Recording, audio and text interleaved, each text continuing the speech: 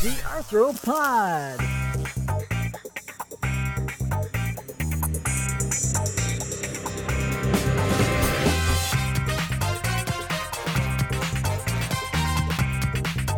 The Arthropod is the home for the wonderful, weird, wacky world of insects. Hosted by Jonathan Larson, Jody Green, and Michael Scavarla. Welcome back to Arthropod, your entomology podcast. I am one of your hosts for the day, Jonathan Larson of the University of Kentucky. I'm Jody Green from the University of Nebraska-Lincoln. And I'm the third host today, Michael Scavarla with Penn State University. And we're wrapping up our January content with you here today. Very excited to be producing another episode with my friends Jody and Mike. How are you two doing? It's been a hot minute since we've seen each other. Any fun things to report? Opposite of fun things? Yeah, no fun work things. It's just kind of all the same. It's slow because it's, the middle of winter, not getting a whole lot of insect requests in.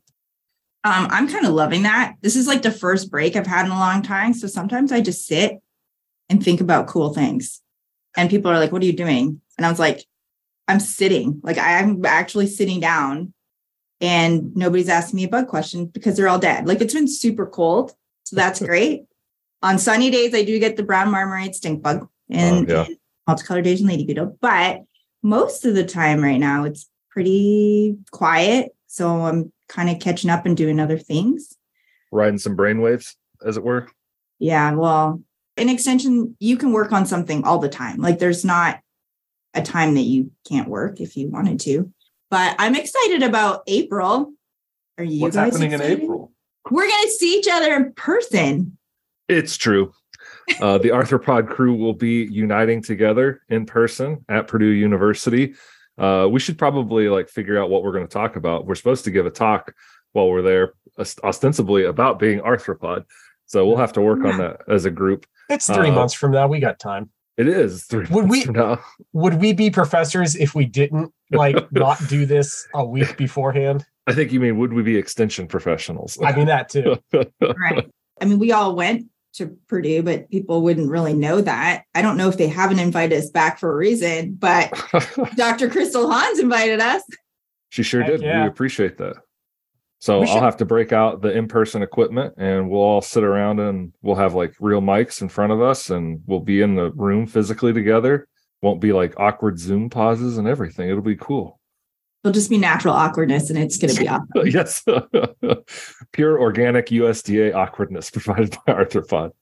Yeah. So what's going on with you, Jonathan? What's going on with me? I'm trying to think of what my big cases have been. There's a recurring brown recluse case now, sort of similar to what you've dealt with in the past, Jody. They're talking about doing a heat treatment. So I'm excited to see how that goes for them. But also partially slow because my work office has been destroyed. So my department is completely displaced. Oh my gosh. Yeah. Our building over the hard freeze that came down in December, there were multiple pipes that burst in Ag Science North at UK. And so us and a couple other departments are kind of literally stuck in different drawers and things around the building. So it's been an interesting time, but I get to work from home, so I'm kind of down with it. I actually did think of something that's going on in my life. So I spent some money of my research money and got $250 worth of pitcher plant seeds. Oh, I knew it. I was going to be about plants. Yeah. So I'm actually going to raise 400 pitcher plants in my backyard with the eventual goal of 4 to 7 years from now doing an experiment with pitcher plant mosquitoes. Wow. So I got all these different crosses. Pitcher plant mosquitoes only live in purple pitcher plants. It's one species that we have here.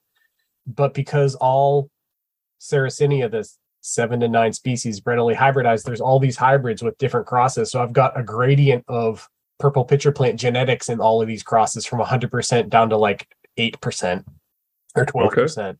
And so I'm going to grow the plants up and see how the mosquitoes respond to it. If they're responding to genetics and maybe some kind of scent, or if it's pitcher morphology or what's going on. But these things take 47 years to reach maturity before I can do anything with them. So this is the first really long-term experiment I've ever done. Cause you guys have been in a similar boat.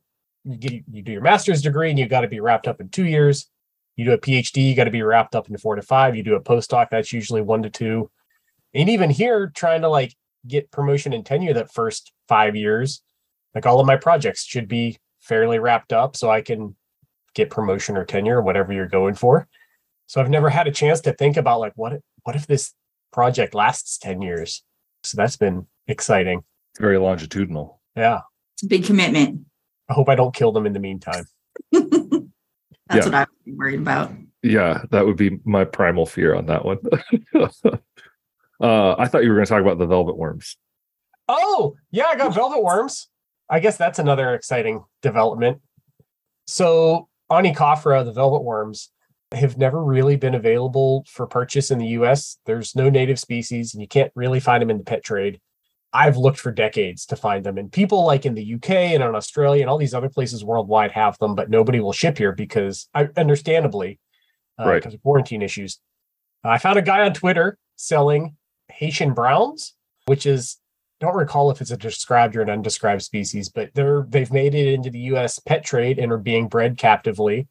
Yeah, I managed to pick some up. They were $100 a worm. So like stupidly expensive. So I've never spent so much on an animal like that could just die if you look at it wrong. And I've been keeping them. And I started with 4 and 1 died within a couple weeks mysteriously. So all of a sudden I had 3. And I'm like, oh no, I've only got 2 adults and 1 immature. Like the chances of not having a male and a female is about 50-50 with the adults. Like what if these things die off and don't start reproducing? Like I'm done. That was a waste of money. But late last week, I found there's a little baby in there. So at least one of them is reproducing. So I'm building up my teaching colony of velvet worms now. Can you just do like a brief, what is a velvet worm? Yeah. So the group is Onychophora. They are the sister group to arthropods. Yeah, but like, what do they live in? Like, how are you keeping them? Oh, they live in this little container. Okay. For the listeners that can't see it, it is just a bunch of damp sphagnum moss on a piece of damp paper towel. And I change the paper towel out once every week or 2 because it gets moldy. And that's it. I toss in baby hisser cockroaches a couple times a week for them to feed on. The velvet worms are communal. So like if I pick through the moss, they'll be like hanging out together and they like will collectively take down the cockroach nymphs. So that's cool. Okay. So they're predatory. Yes, they're predators. They require high humidity because their skin is thin, and so they desiccate very easily. Hence, like the closed container with a bunch of sphagnum moss. But that's really also good for fungal development, which can kill them. So you got to swap out the medium before it gets too moldy. Are they like hermaphrodites that need to mate? I think. That was an interesting question, wasn't it? Well, I should look this up before I talk out of my butt. I think An they're appropriate male. euphemism for today. It will be. I think they're male and female, but if I recall correctly, the mating habits of most species, including this species, even though it's in captivity, aren't known. Like, even though this is a captive species, nobody's observed them mating. So it might just be we don't know. But I don't recall offhand. Okay, that's exciting. Sorry. Yeah. You want to talk about butts? Let's talk about, well, we got a mailbag or something, right? Heck of a transition there, Mike. Your transition came on point. Yes, I always want to talk about butts. Who doesn't love butts? We did get a mailbag question. It was not posed in such a manner as it was not quite worded that way. It was prompted by a question that we received from a listener. They didn't want to share their name. So, dear Arthropod, I'm a pest control operator. I like to tune into your show occasionally. You've mentioned before you're willing to take questions. Last night, my daughter was asking what bugs I had seen that day. That sounds like a cute end of the day kind of share and tell about what kind of insects you were killing. And then they followed it up with the question, how do bugs eat? I can tell her the basics, but I realized I am kind of ignorant to just how bugs do eat. Would that be something that you could help explain? Boy, howdy, could it be something that we could help explain? We have a combined, 70 years of experience in entomology. So yeah, we can cover some basic entomological concepts, right? Are we really that old collectively? Oh yeah, definitely. Man, I guess we're collectively, we should just retire then. Ooh, I like that policy. Socialism in action. I'm sorry. What was your question? What pops into your head when you hear somebody asking about insect digestion? Well, I was wondering how old the daughter was. We don't seem to have that info in the. But is it about digestion or is it about eating? Is it about finding food or is it about like actually like ingesting the food? So this is me questioning the question.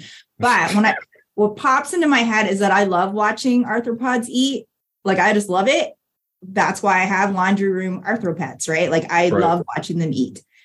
But also I think it's fascinating and boring. Is that weird? But because like I love watching them eat, but it takes forever.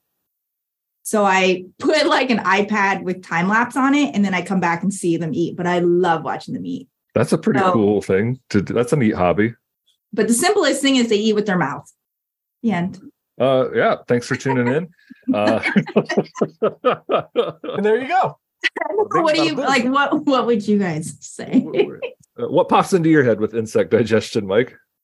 Not so much with digestion, but if you ask the question, how do bugs eat? The first thing I immediately think about is just the plethora of mouth parts and how that's weird.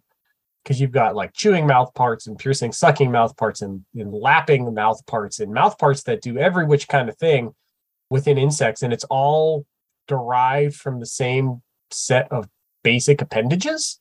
Yeah. All these things becoming stylets multiple times across the insect tree of life. And it's really cool because if you look at like mammal mouth parts, like mammals, invertebrates do weird things, right? But you've still basically got the same like jaws with teeth. Yep. Like you can modify the teeth a little bit, you can modify the jaws a little bit, but it's head and shoulders above with insects, like how they're just modifying in the ways that they're modifying their mouths to eat different things. So I think that's cool. Well, let's start there then. We'll talk more about mouth parts. I think one important distinction to talk about with arthropods is that when we talk about them as a group, that there are arthropods like insects, which have mandibles, which are the mouth parts that Mike is alluding to. And then we have the other arthropods that have chelicera. Mike, as our resident arachnologist, could you walk the folks through what chelicera are? Or chelicerate arthropods and mandibulate arthropods. Chelicerate and mandibles is one of the big distinctions within arthropods. And so I think we've talked about it on the show in the past, but arthropods, they have different body segments with jointed appendages on them. So if you think about like the earliest arthropod ancestor, you can imagine like just a segmented wormy thing that has an appendage on every segment with just an oral opening. It's kind of like Onychophora, the velvet worms that I was talking about that I have. Their mouth is just this opening that they kind of put stuff into. When you get to arthropods with these jointed body segments, keep saying jointed body segments. Body segmentation. Thank you. Yes. Body segmentation. Those jointed appendages get modified in different ways. Sometimes for walking, you think about walking legs. Sometimes for mating, think about things at the backside of the insect with different mating claspers and ovipositors and things. But at the head, a bunch of those appendages get modified into feeding appendages. So if you look at kind of a schematic of the different segments of an arthropod head, in chelicerates, the first segmented appendage are the chelicerae. They're the feeding organs. And a chelicera is a jointed appendage, and it has kind of a pincher in most chelicerates. And what that is the terminal segment is kind of the tip of the one claw, and the next segment back has this extension that is the tip of the other claw.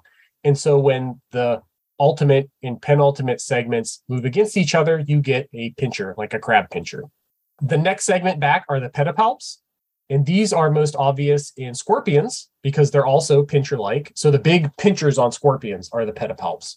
And if you look at the head of a scorpion, way down, they've got these little, much smaller chelicerae that look fairly similar, and they're these little pincher bits that tear food apart. In spiders, the pedipalps aren't pincher-like, they're leg-like, so they just look like a little tiny set of legs at the front of the body, even though they're not legs. And in some male spiders, those pedipalps are modified for mating. And then after the pedipalps, you've got 4 sets of legs. So to review with chelicerates, first segment is the pincher-like chelicerae that they use to tear apart food, goes into the oral cavity. Then you've got pedipalps, legs, and legs. In insects and hexapods more generally, it's different. That first appendage on insects is modified into the antennae, not a chelicerae. So you could think about it like chelicerates are kind of leading with their mouth because they're leading with the appendages that are ripping food apart, while insects and hexapods are leading with their antennae, which are sensing organs. More peaceful in the hexapod. Well, I don't want to say that. I know you don't like anthropomorphizing. But it does help me keep straight, like, which is which. Right. In crustaceans, after the first set of antennae, you have a second set of antennae. That second set of antennae has been lost in insects, so you've kind of got this blank segment in insects. And then after that, you've got the mandibles, the maxillae, and the labium, which are different segmented appendages that together form this set of mouth parts. So in insects, you've got multiple body segments coming together to form the mouth parts, while in chelicerates, you've just got one, which are these pincer-like appendages. So when you say pincer-like, I'm thinking of horseshoe crabs. I'm thinking of scorpions. But when we talk about the ticks and the mites, is there some further sort of diversification with the chelicera? Yeah, so within chelicerates, there's not a whole lot you can do with chelicerae because it's just one appendage on one body segment. But what a lot of chelicerates have done, things like spiders, multiple groups of mites, some other things, is that they've lost the like thumb-like part on the chelicerae. So instead of having a pincher, you lose that thumb bit, and now you've just got a fang. So it's just segments that are ending in a pointy bit. And that's happened multiple times because it's really easy to modify pinchers into fangs. And it's happened multiple times across chelicerates. But that's really kind of all you can do with it, which is part of the reason chelicerate mouthparts are not nearly as diverse as insect mouthparts. With insects, when you've got multiple body segments coming together to form these mouthparts, you could do lots of different things by modifying one or multiple of those appendages. So when they're eating, they're either sort of snipping their food up with scissor-like objects, or they're kind of like juicing it with opposing forces. Is that right? Yeah, they'll use the fangs to like suck the juices out, or if they've got pincher-like chelicerae, they'll either tear it apart and put whole pieces of food in their mouth, or tear it apart, masticate it, and then suck the juices out of the lump. And it's important to point out that there is a hole, right? Like there's a hole that they're manipulating this. Yeah, there's an oral opening that the food they manipulated to go into. But those are the chelicerates. Those are your pals, you as a mite taxonomist and everything. Yep. We had the question was specifically about insects. Jody, did you want to talk about those pieces of the insect mouth that Mike just sort of alluded to? So there are the basic building blocks of what we call the mouth parts. And when you get into entomology, like we always talk about mouth, but when we talk about insects, we think about these mouth parts because there are certain ones and they're kind of put together. They've been adapted throughout the time. And it's really hard to talk about it without seeing visual. So we could probably put some charts and diagrams, illustrations in the show notes. We'll have some beefy show notes for this one. You'll get to see lots of cool pictures if you go to our blog. Cool. So when I visualize a mouth part, like I always think about the chewing mouth part first. And when I think about a chewing mouth part, I guess I think about the grasshopper. And I know that we've just done like 3 episodes of grasshopper. So think about that. And when I think about the chewing mouth part, I think about the damage that it can make or the evidence or signs. So, if you think about like a grasshopper and you think about leaf or vegetation, you think about them chewing. So like ripping holes in plant material, ragged edges. And so these appendages that make up the grasshopper mouthpart or any other insect mouthpart. So the first one is the labrum, and there's one. And that is usually can be referred to like as the insect's upper lip. Then there's a pair of mandibles. And so Mike talked about jaws. These are in insects, they're going to be a pair. So 2 of them, they're hard and they're powerful cutting jaws. And they go like side to side.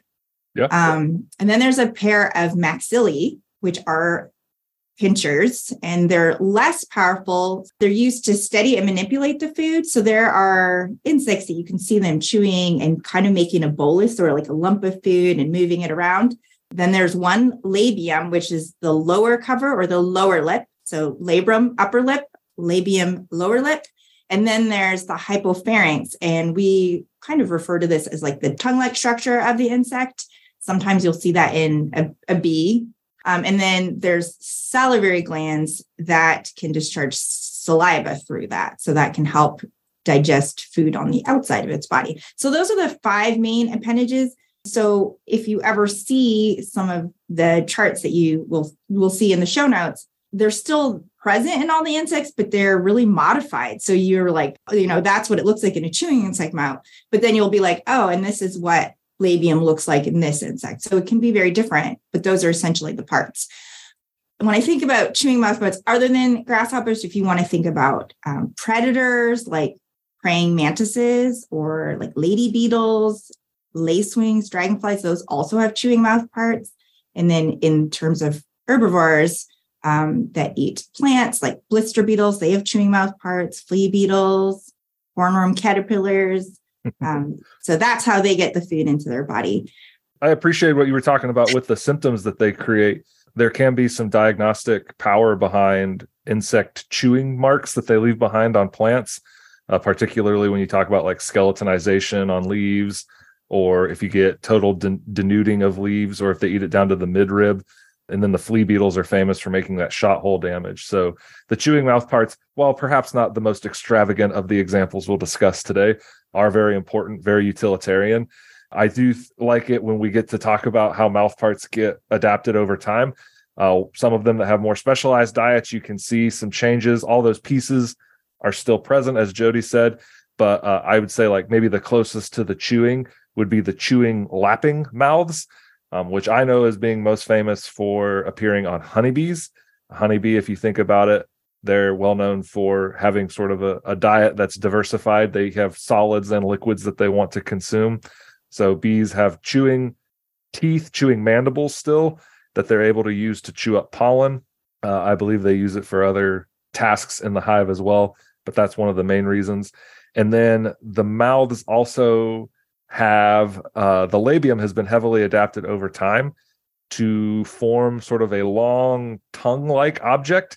So they kind of like combine together like a Megazord and Power Rangers, and they've smooshed together and they create this long tongue that they're able to insert into nectar and to honey and then lap it up with those mouth parts. I think that they're cool. I like when there used to be a statue head thing of it at Purdue where you could kind of see it in action. I don't know if you guys remember those big diagram or models, I should say, that they had there. That was one of my favorite ones to play with, was the chewing lapping one. But there are others that are even more heavily adapted, right, Jody? Yeah. So we just talked about mandibulate, and then there's also the chewing mouth part. Then there's also ones that we just, I guess, call the sucking mouth parts. So they're used to suck. They're called hostulate. So hostor means to suck. And that's how they get the food in their body, right? They suck it up. So when we want to think about those type of modifications, we're thinking about insects that have sponging mouth parts, piercing, sucking mouth parts, siphoning mouth parts, and then do they call it rasping dash sucking? So there's also rasping. So that one's always kind of confused me because we don't talk about it too much, but you're right. We can have a discussion about rasping mouth parts. Because sometimes, like when we think about piercing, it has to also have hyphen sucking, because if we think about a mosquito, It pierces the skin and then it sucks the food out, right? So piercing, sucking mouth part. And you talked about the type of mouth part determines how this insect will feed. And in cases of pests, which we were talking about, like what kind of damage it does. And so a lot of times, like I guess in our job, since we do a lot of investigative problem solving on what did this, there's a lot of things that we're like, well, that's impossible.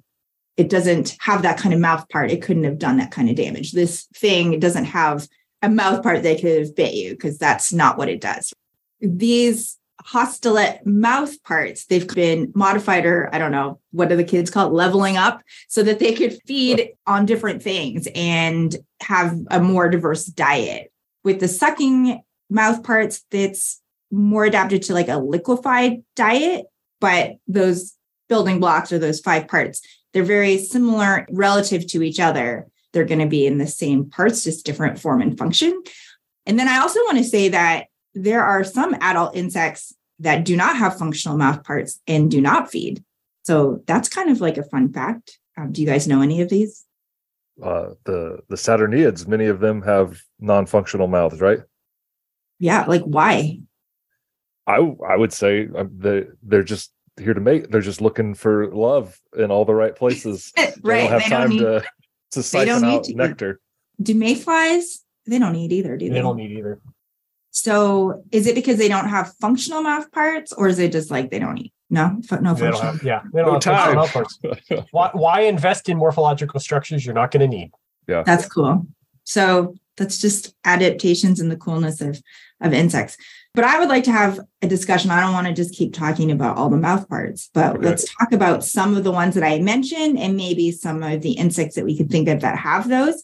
And also, we want to note that not the same insect may have a different type of mouth part at different stages of its life. So with insects that go through complete metamorphosis, so the egg, larvae, pupa, adult, the larvae and the adult may have completely different mouth parts because they're going to be eating and living in different places. So similar, something that's like a caterpillar that turns into a butterfly or moth will have a chewing mouth part as an immature, and as an adult, it has this siphoning mouth part.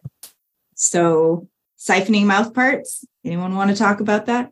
Famous on moths and butterflies, basically a big crazy straw that they curl up under their head, and they can unfurl it and dip it down into flowers in order to suck up nectar. So it is an all liquid diet, similar to the piercing sucking ones we'll talk about here in a moment.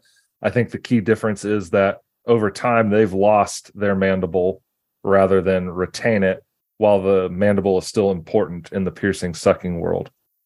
And then we call that a proboscis. Proboscis. Sponging mouth part. So the sponging mouth parts are typically found in flies, but it should be noted, like, flies do all kinds of weird things too, because you've got mosquitoes that have piercing sucking mouth parts, horse flies that'll have like kind of chop, like they slice your skin up and lap up the pooled blood. But sponging mouth parts are typically going to be found in certain kinds of flies. And it's just the mouth parts have been modified to have this big fleshy end that they put down in liquid and then lap it up, from there. There's lots of good videos of like houseflies feeding on a little drop of liquid or something online that really show this off quite well. They do the digestive salivary juices from like dog poop onto your food and then have to like mop it up with their sponging mouth part. So gross and fascinating at the same time. It is so gross and fascinating. Definitely don't want flies on your sandwich because they're putting enzymes in places you don't want them, and they've touched things that you don't want on your food as well. Yeah. I always say like entomologists will eat a lot of things, maybe like pick the bug out of like the beer bugs or whatever we used to call them out of our beer. But there's a lot of things that like I would be like, nope, flies on that. Let's put that over there. And that's kind of the greediest group, right? Mouth part wise, don't they have the most diversity of mouth parts? Yeah, typically, because they've got sponging mouth parts, piercing, sucking mouth parts, stabbing, slurping. But the neat thing too is if you think about piercing, sucking mouth parts, the mandibles and the labium and all the bits are modified into these stylets, these long, thin pieces of mouth part that when combined together form like a tube or a straw.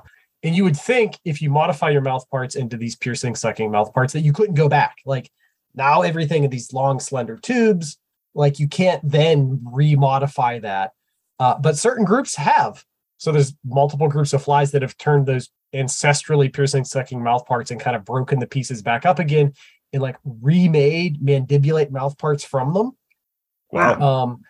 And they don't really look anything like mandibulate arthropods because they've kind of gone piercing, sucking, and then come back. Right. Corixids, the water boatmen, which are hemipterans, have done the same thing. A lot of hemipterans have piercing, sucking mouth parts, but corixids ancestrally have that and then have remodified them into these organs that can manipulate solid foods. So it's really cool to see this this transition to and then back from piercing, sucking. The other neat thing about piercing, sucking mouth parts is all the different lineages have done it differently. They're taking different parts of the mouths and modifying them in different ways to get this tube that can then suck up liquid. I don't know if I thought it was dumb at the time, but it felt juvenile, I guess, in our intro to entomology class, as undergraduates, Dr. Aceto handed out coloring pages with the different mouth parts on them and how they're modified. And you could see like, these are all the stylets and these are the mandibles. And across coloring pages, you had the like color in the mandibles, all the same color, and the labium, all the same color. It's like, why am I coloring with crayons in college? This is dumb. But then you look at the sheets when you're done and it's, oh, I can really see how these are the same structure across different mouth part types. And so that really drove it home as an undergrad, how nifty this can be. Just how adapted this had been. Yeah. I have them as PDFs. Maybe that should be in our show notes. That sounds like some good show notes. I bet we could post those. So it's not just with orders or groups. It can be different. So like we do recognize like true bugs as having the piercing sucking mouth part. Yes, unless they modified it back to something else, like with water boatmen. Sorry, to go back to the siphoning mouth parts of moths and butterflies, even there you've got differences. So the most basal lineages of Lepidoptera are the mandibulate moths. They're moths that still have mandibles that did not evolve into these siphoning mouth parts that kind of occurred higher up in the Lepidoptera tree of life. But then even within moths that have these siphoning mouth parts, most moths are just siphoning up liquid that is available in the form of nectar or whatever. But then you've got certain groups that have modified the tips of their siphoning mouth parts to be able to pierce into fruit, typically the fruit piercer moths. But some of them have then taken that and evolved to feed on blood.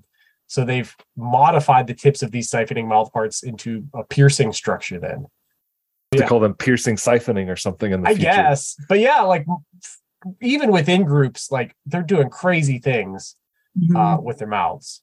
I want to point out that when we talk, we often sort of speak in these broad brushes because it's a complicated subject already. So we're trying to like usher us through the basic concepts here. But there's always this radiation and specialization, and insects, for everything that you say, oh yes, Hemiptera has piercing sucking mouth parts. It's like, well, actually, ding, ding, ding, this, and this don't, or there's no always in entomology, I don't feel like. Is that right, Mike?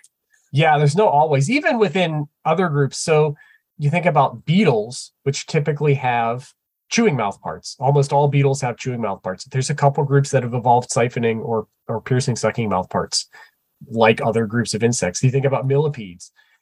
Almost all millipedes have chewing mandibulate mouth parts, but there's a couple that have evolved these really long structures that are for liquid feeding. So yeah, just about everything you can think of has some exception somewhere. So we do have to talk in these broad brushstrokes, but just know like, yeah, everything, there's something doing something weird somewhere that breaks these rules.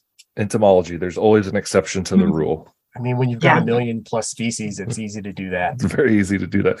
We're still in the mouth though, folks. Like we've only been talking about the mouth. This food hasn't even traversed into the digestive tract. But this is probably the main question that we were getting. Would you agree? Like, how do insects eat? They eat with these cool mouths that are very different. There's like the PBS deep look, how a mosquito uses 6 needles to suck your blood. It is so cool to watch those, like the stylets in the sheath, and like it's just neat. Like insect mouth parts you could just talk about forever. Yeah, you really could. And ultimately they're trying to eat, and we could have spun this into like host finding behaviors and then recognition of food, because insects have these cool processes. Like Jody's alluding to mosquitoes, they're able to detect you from a great distance away with their antenna, and then orient towards you, and then recognize you as a food source as they get closer. But this, I took our outline at least in a slightly different direction.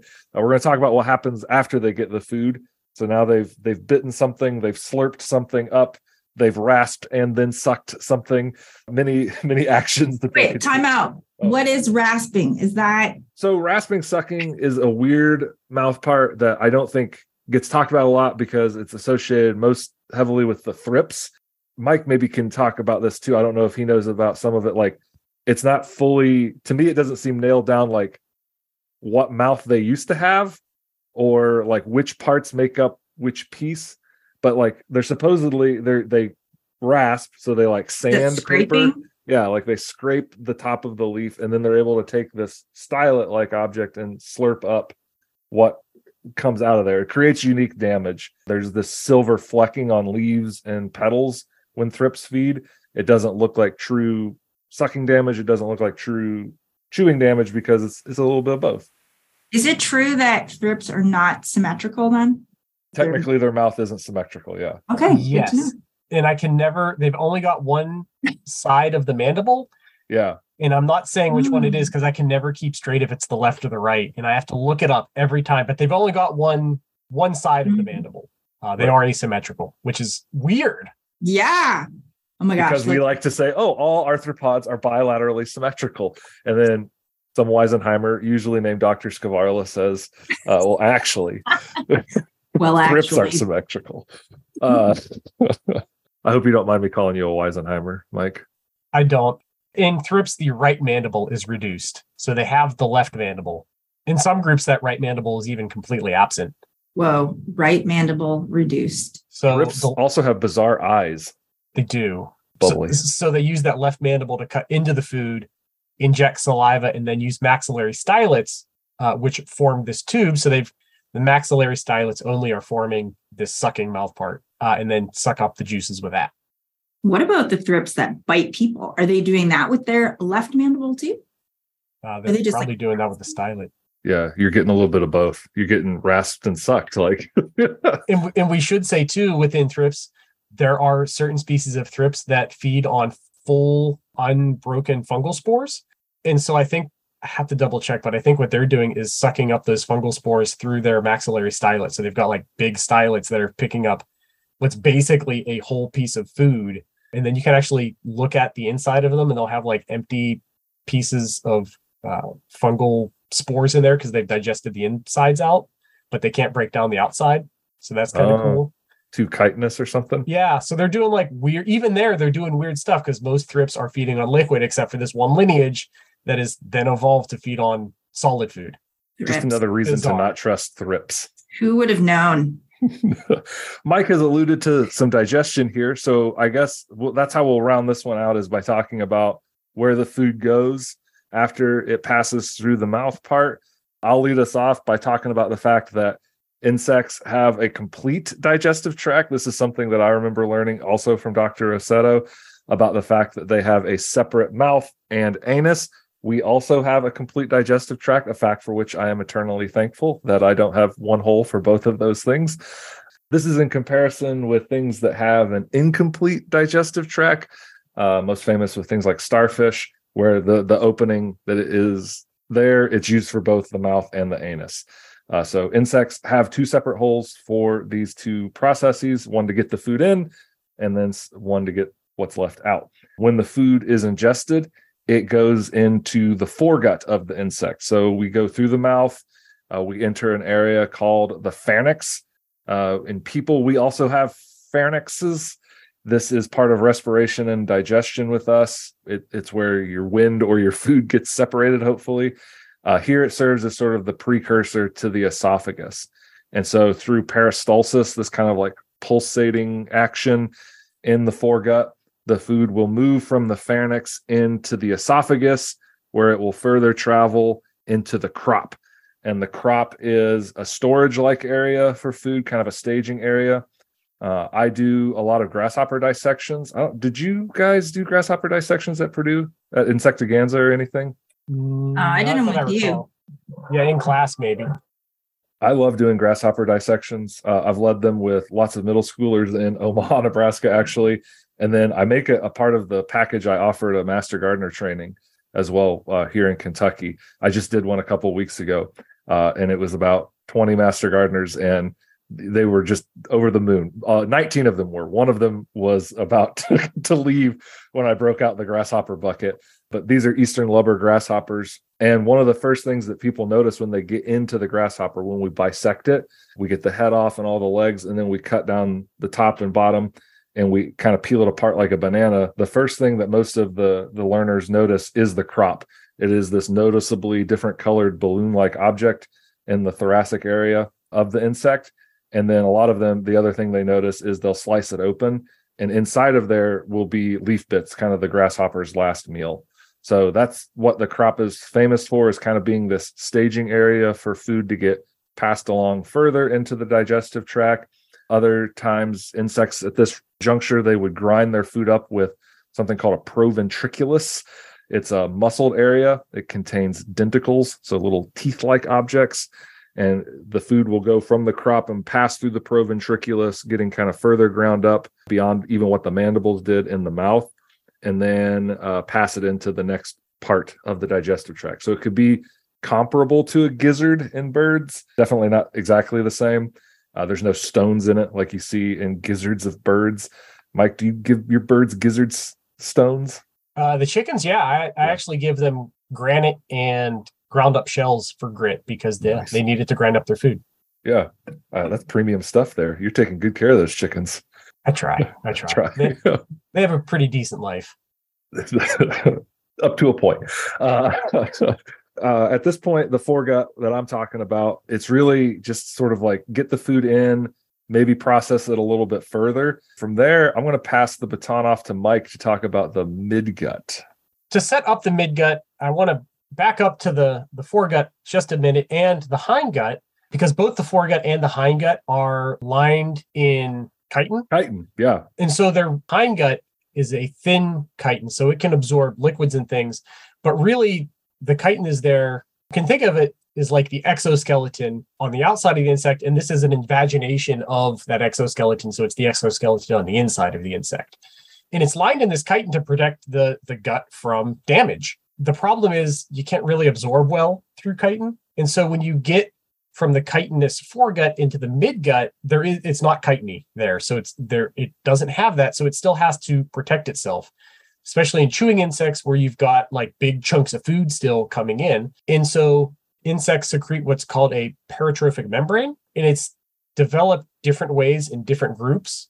Specifically flies, they excrete it, and it's a continual secretion of new peristrophic membrane.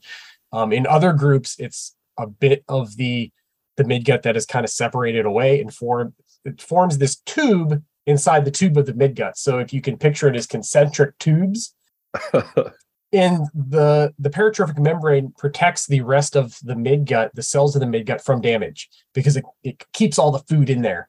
The rest of the midgut excretes digestive enzymes, and they go into the peristrophic membrane, break it down that food, and then the nutrients can flow out of the peristrophic membrane into the rest of the midgut and then either get broken down further. There's things called gastric cecae, which are just these blind pockets that extend off the midgut and help with digestion. They give it more surface area to digest, but it's in the outside of this peristrophic membrane, but inside the midgut where digestion and then nutrient absorption takes place.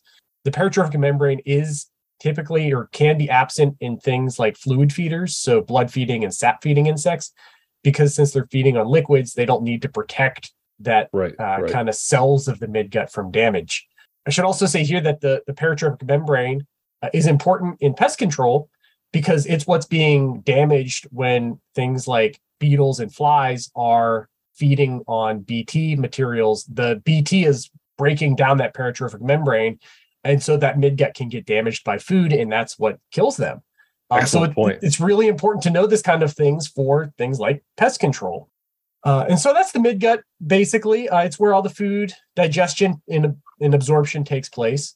The one last thing I want to say about the midgut is in certain fluid feeders, and thinking things like hemipterans in particular, the hindgut kind of wraps around and touches the midgut. So there's these large areas where you've got contact between the different parts of the gut. And this is how hemipterans, especially sap feeders, get rid of a lot of the water. So you've got in the hindgut, which Jody will talk about in a minute, lots of stuff, but not a lot of water. And so when it's in contact with the midgut, just via, the word's escaping me, when water flows from an area of high concentrations of water to an area osmosis? Yes. Through osmotic action, because of these large contact between the midgut and the hindgut, they suck out a lot of that water so they can just shunt it out. And then it makes digestion more efficient in the rest of the midgut. So in different groups of insects, we're kind of talking through the basics of the gut here. Different insects are doing all kinds of weird things, modifying the gut in different ways to do what they need to do. So that's the midgut. We'll pass it on to Jody to talk about the hindgut, where the poop is made. First, I want to say thank you for allowing me to take you on a tour through the hindgut. Of course, we're excited to be our Miss Frizzle for the okay, so I have a lot of joy talking about butts and poop and frass, if you want to call it, fecal pellets, fecal matter, scat. I just love it. It's fun. We are now in the glorious end of digestion. Jonathan talked about the foregut. Mike talked about the midgut. I'm talking about the hindgut. It's also called the proctodeum. Procto. So they would also have proctologists, right? Right. Exactly. Proctologist, a surgeon, or is a doctor who diagnoses and treats disorders of the rectum and the anus and the GI tract. Have you guys talked to your kids about anuses and rectums and things like that? Whenever I talk about this stuff. What a question. Not. Well, I think because when I'm talking about this, I actually do think about my daughter because she was raised around bugs. All of these things were always talked about, pooping, eating, and things like that. So we've talked about this, and I can't stop thinking about teaching someone about these body parts for the first time. So anyway. You'll have to forgive all of our childish giggling. I know, but it's super fun. But today we call it in humans colorectal. And as a side note, PSA, it's very important. Very important health-wise. Good check. In humans. Okay, so back to insect hindguts. So after one traverses the pyloric valve, there are also these like long, thin tubes in the digestive tract. And when you do dissect a grasshopper, which I would highly recommend now that we've talked about it as being this great experience, you will see these Malpighian tubules. Do you guys know why that it's called that? Because it seems really weird. I do know, but I want you to say. Because it's named after somebody, Marcello Malpighi. Malpighi? Malpighi. Do you say Malpighian or Malpighian? I say Malpighian, I think, now that I'm thinking about it. But is his name is that a hard G? Marcello Malpighi? Italian listeners, tell us how to pronounce that last name. Yeah, well, anyway. I'd say his name Malpighi, but Malpighian tubules, because English is weird and we just change things. I mean, he's pretty cool if this Malpighian tubules, these things that are so important to digestion, is named after him. He was a 17th century scientist known as the founder of microscopical anatomy, histology, and the father of physiology and embryology. That's quite the business card. And he has this really important organ named after him. So what does this organ do? So these are excretory organs. They function sort of like bug kidneys. So like our kidneys, they're going to remove nitrogenous waste from the hemolymph. And the hemolymph is insect blood that's just kind of in the cavity. So these Malpighian tubules, they're long tubular structures, and there can be like 2 to more than 100. So it depends on the insect body, but it functions to reabsorb water, salts, nutrients from the feces and the urine of the insects.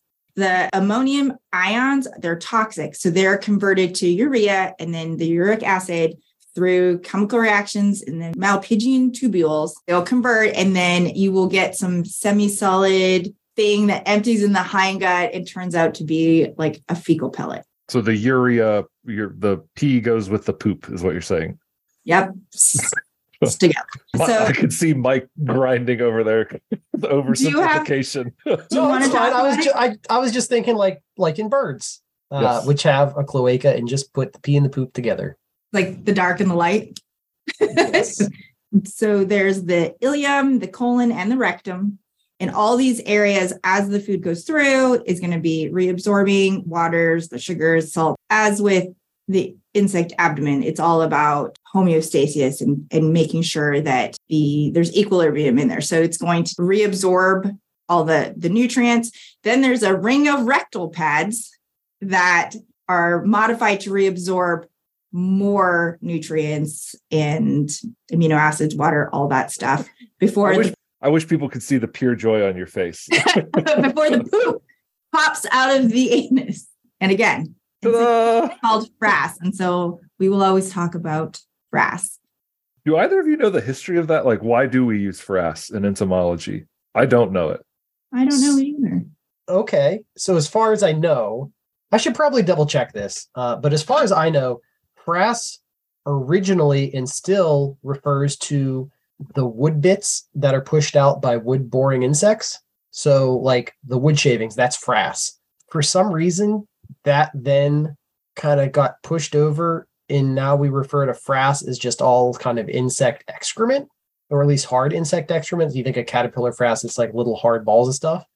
And I've never seen a good explanation of why we took a perfectly good word that was just for wood boring insects and we're like, oh, let's call all poop frass. I think maybe it's just we didn't want to keep saying excrement and poop over again, so we came up with a funny word. We got our own special little word. That's interesting. We'll have to look more into that. I wanted to talk about notable frass though. Oh, okay. Okay. So can I do like a top 3 maybe? Top 3 poos? My top 3 insect frass. Okay. I love tomato and tobacco hornworm frass, little green, like grenade like things. So they're perfect. the best. Absolutely. So drywood termite frass. That was given right? And that actually is pooped out, and it's hard. And they're hard pellets, and they're 6-sided. It's so distinct, so amazing that an insect, soft-bodied insect anus can make such a structure. I like them because it's diagnostic too.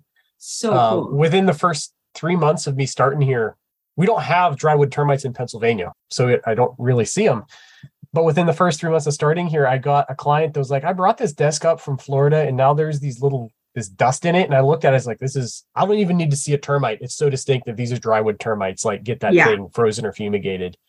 Isn't that it's really cool that you could just ID them by the frass. Okay, my third one, tortoise beetle larvae frass that they use as like fecal shields. Amazing. So gross. That is wet poop. So that, like, I don't know, they need more reabsorption, but they're eating plants and they're like larvae, but they keep them. Why are you laughing? Have you not seen it? It's amazing. I'm laughing because you were basically like criticizing their colon and saying like, get on it. you got sloppy poos. Like, get that water out of there. But it's perfect because nobody wants to touch them. Nobody wants to eat them because they're so poopy. So like, I just looked at them, took videos and pictures from afar, but I didn't mess with them because there's like poop everywhere. Okay, those are my top 3. Oh, that was amazing. Mike, do you have any others that you like? No, she took my drywood termites. I think that's my go-to, is at least an extension. And mine is definitely the grenade of the hornworms. So we did it, right? Like we've traversed the entire digestive tract. That's how insects eat. They chew things up with very interesting mouth parts. We covered some of the diversification that can happen there and maybe involves less chewing. We have the foregut, the midgut, and the hindgut, where all of the digestion occurs. Any last words on the topic of digestion? I've said it a bunch through the show, but like, this is really the basics of it. And everything modifies all of these bits. Like, insects are just all over the place with the mouth parts. That holds true when you get to the gut as well. Like, depending on what they're feeding on, different insects are modifying or losing different parts of the gut. They're doing different things and they're moving all the bits in all the different places. It's really diverse when you really start to look at details across groups. Some have like symbionts and microorganisms in their gut to help them break down cellulose and the things that they're eating. Yeah, we didn't even talk about it really, but aphids have a special pouch that they keep symbiotic bacteria in. These bacteria, these Buchnera bacteria, and they're highly specialized. So they've developed this entire organ that other insects don't have just for their symbionts. That's cool. It is cool. Insect digestion is cool. Insects eating is cool. We hope that you will all go and watch a video about insects eating after this, maybe. Is that a good experience to cap off learning about the digestive tract with? Fascinating and boring at the same time. There's beauty in the mundane. That's what Jody, I think, is going. So that's that. Let us know what other buggy topics you might like us to cover. Maybe the opportunity to dive into some basic entomology stuff that we know and love, but could maybe appear more interesting to people who aren't in our science. So let us know if there's anything that you want to know about. I will say apologies to our next podcast guest, Dr. Anjali Sego of is it Carnegie Mellon? Mike, how do you pronounce it? Carnegie. It's Carnegie Museum of Natural History. It's not Carnegie, which is the New York deli. It's Carnegie in Pittsburgh. There we go. That's the distinction I wanted with your Pittsburghese. Nice. But she's getting let in by the hindgut, basically. So maybe she won't listen to this one. We hope that you'll find the show online. We're arthro-pod.blogspot.com. We're on Twitter, arthro_pod show. You can find us on all of your favorite podcatcher apps, Stitcher, Apple Podcasts, Google Podcasts, Podcast Addict. Always type in arthro-pod. That way you can find us there. We would love it if you left us a rating and a review. It helps people to find the show, helps them to know what they're getting into. They can't all be so full of poop, but we do like to think that they're all this full of educational content. So thanks for tuning in. If you want to find me online, I'm at Bugman John. I'm at Jody Bugsme, UNL. And I'm at Emma Scavarla 36. And we'll catch you next time here on Arthropod. It's time for our insect heroes to put away their nets and pheromone traps. Join us next time, same bug time, same bug channel, as the Arthropod gang make the world safe from poor insect podcasts. Until then, keep on bugging.